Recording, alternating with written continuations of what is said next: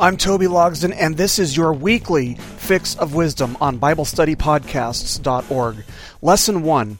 In Proverbs chapter 6, verses 12 to 15, Solomon writes, "A worthless person, a wicked man, is the one who walks with a perverse mouth, who winks with his eyes, who signals with his feet, who points with his fingers, who with perversity in his heart continually devises evil, who spreads strife. Therefore his calamity will come suddenly. Instantly he will be broken, and there will be no healing." Solomon has been spending the passages leading up to our passage today trying to impute wisdom to his sons. He's shown that wisdom can keep us from making poor financial decisions, and that wisdom is like a shot of adrenaline to the lazy-hearted. In our passage today, Solomon also demonstrates that wisdom can and will guide us away from wicked and criminal behavioral patterns. In verses 12 and 13 here, Solomon describes the characteristic deeds of what he refers to as a worthless person, a wicked man. The word that Solomon used, which gets translated as wicked here, comes from a root word which means that which destroys all that is good. This is a pretty strong indication that Solomon had corruption in mind here, the type of person who says something that they don't mean as a way of manipulating people. In the book The Message, a paraphrase of the Bible by Eugene Peterson, this verse is rendered, "Riffraff and rascals talk out both sides of their mouths." Perhaps it's with this understanding in mind that the Apostle James wrote, "The tongue also is a fire, a world of evil among the parts of the body. It corrupts the whole person, sets the whole course of his life on fire, and is itself set on fire by hell." The person who says one thing and yet means another cannot and should not be trusted. When Jesus was giving the famous Sermon on the Mount in Matthew chapter 5, he said, "Let your yes be yes, and your no be no, for whatever is more than these is from the evil one." In other words, the righteous person says what they mean, and they don't seek to deceive anyone. The person who talks out both sides of their mouth has secret methods of communication that the average person might not catch on to. Body language. Solomon tells us that this person winks with his eyes, signals with his feet, and points with his fingers. Only a hand-picked, maybe select few would know what these various gestures are actually communicating. In Proverbs chapter 10, verse 10, the wink is revealed to be malicious, and it's revealed to be a sign of perversity in chapter 16, verse 30. While such a two-faced person might fool the masses, they won't succeed in fooling the Lord. We may not know what these things are specifically communicating, but one thing we do know for certain is that it clearly communicates the evil intent which flows from an evil heart. This evil heart is the next characteristic that's evident in the wicked person. Solomon tells us that they have perversity in their heart. This word perversity is actually frequently used to describe crooked speech in the book of Proverbs. Obviously, that speech has to come from somewhere. Solomon tells us that it flows from their heart.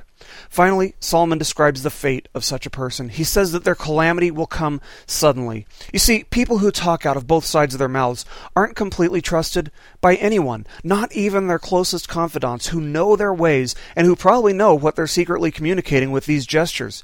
This person makes more enemies than they know what to do with, and even those who appear loyal to them will scatter when given a chance to receive more power under someone else's wing. The psalmist who wrote Psalm 73 reflects on how he was on this very path, the path that Solomon's describing. And then we come to verse 17 in Psalm 73, where we read of his turning point. He writes, "Until I came into the sanctuary of God, then I perceived their end. Surely you set them in slippery places. You cast them down to destruction. How they are destroyed in a moment. They are utterly swept away by sudden terrors."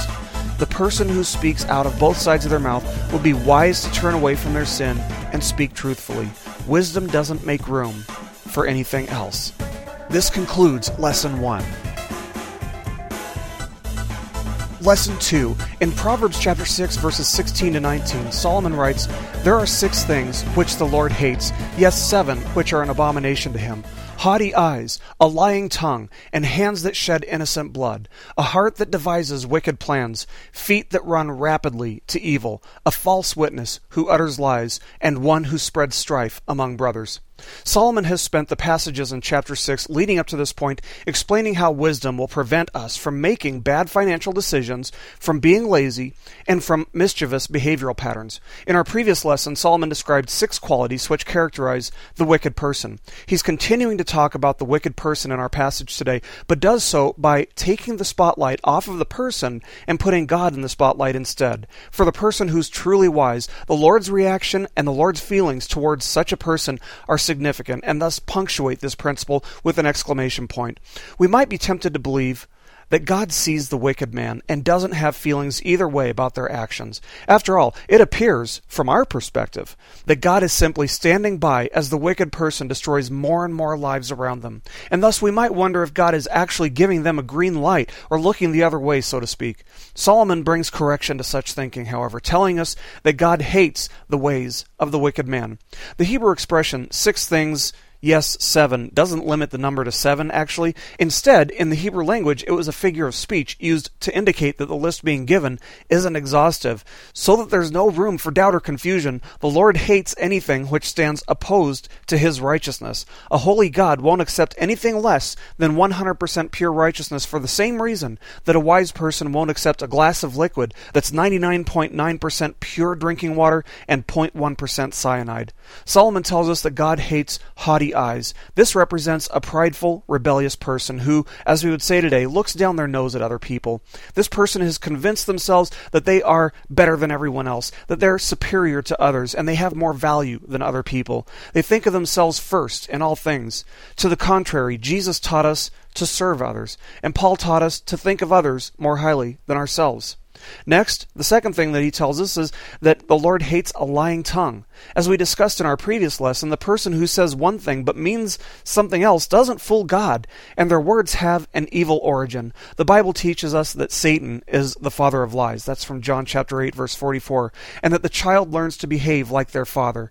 To the contrary, however, Jesus said, I am the truth. From John 14:6. Next, Solomon tells us that God hates hands that shed innocent blood. Of course, the only truly innocent blood is the blood of Jesus, which was poured out on the cross at Calvary. The punishment for every sin was cast on Him there, and it was for this reason that His blood was shed. And so thus every sin that we commit actually sheds innocent blood, because our sins needed to be paid for. The hands of Jesus, on the other hand, reached out and touched those who needed to be healed. This covers the first 3 things that God hates. Be sure to tune in for our next lesson when we'll discuss the final 4 things that Solomon tells us God hates. This concludes Lesson 2.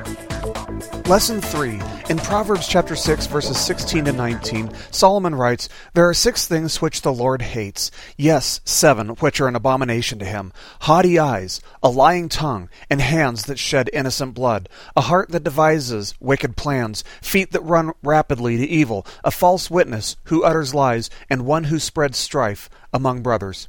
In part 1 of our look at this passage, we covered the first 3 of these things, which Solomon tells us the Lord hates. As we established in that lesson, this isn't an exhaustive list by any means, but it's a good start and reveals the nature of God as being perfectly righteous, holy, and just. The fourth thing that Solomon tells us that God hates is a heart that devises wicked plans.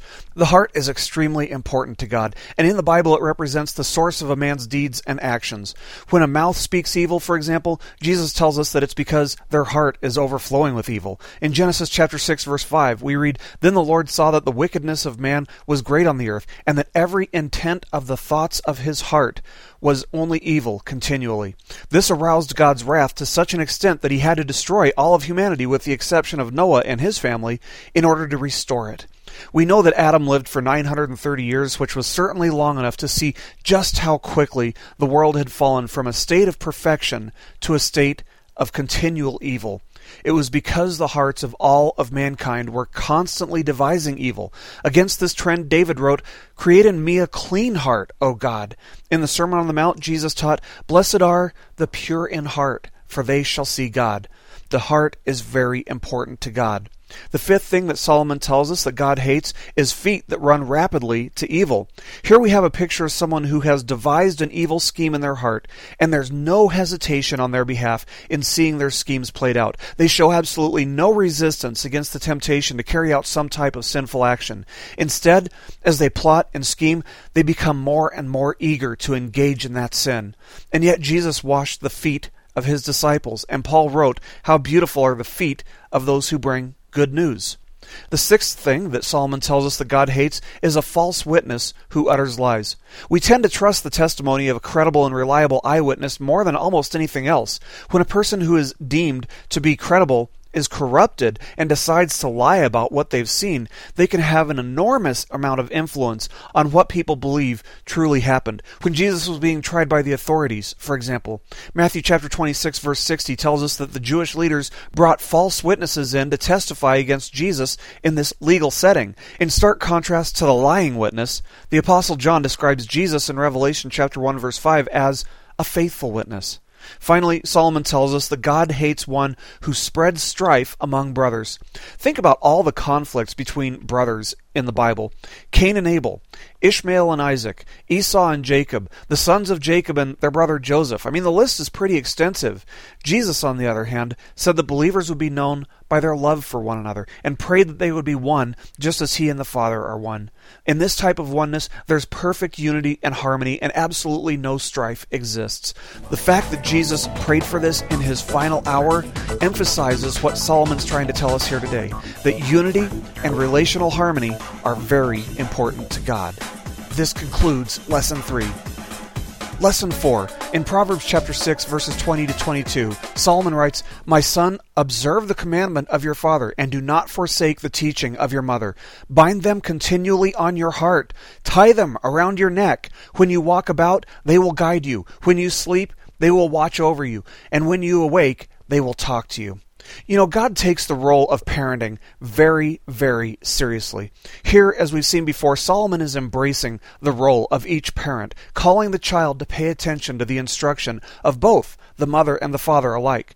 Parenting is a very difficult responsibility, and it's not for the faint-hearted. Each stage of parenting gives you the impression that your children are in the stage that's most difficult or challenging for the parent.